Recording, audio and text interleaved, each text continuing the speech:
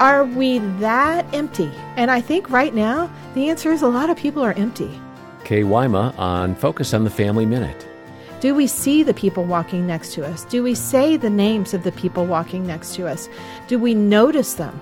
And if it's something as simple as letter writing, to even go through your own list of people in your life that have impacted you, oh my gosh, if you would just write a letter saying to your teacher when you were in grade school, you have no idea how much you meant to me in my life. The tiniest little things. And what that does to the person receiving it, it puts wind in their sails.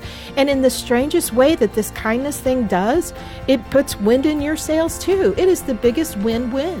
Wherever you are today, be sure to look for divine opportunities to love your neighbor. And be sure to hear more from Kay Wyma today at FamilyMinute.org.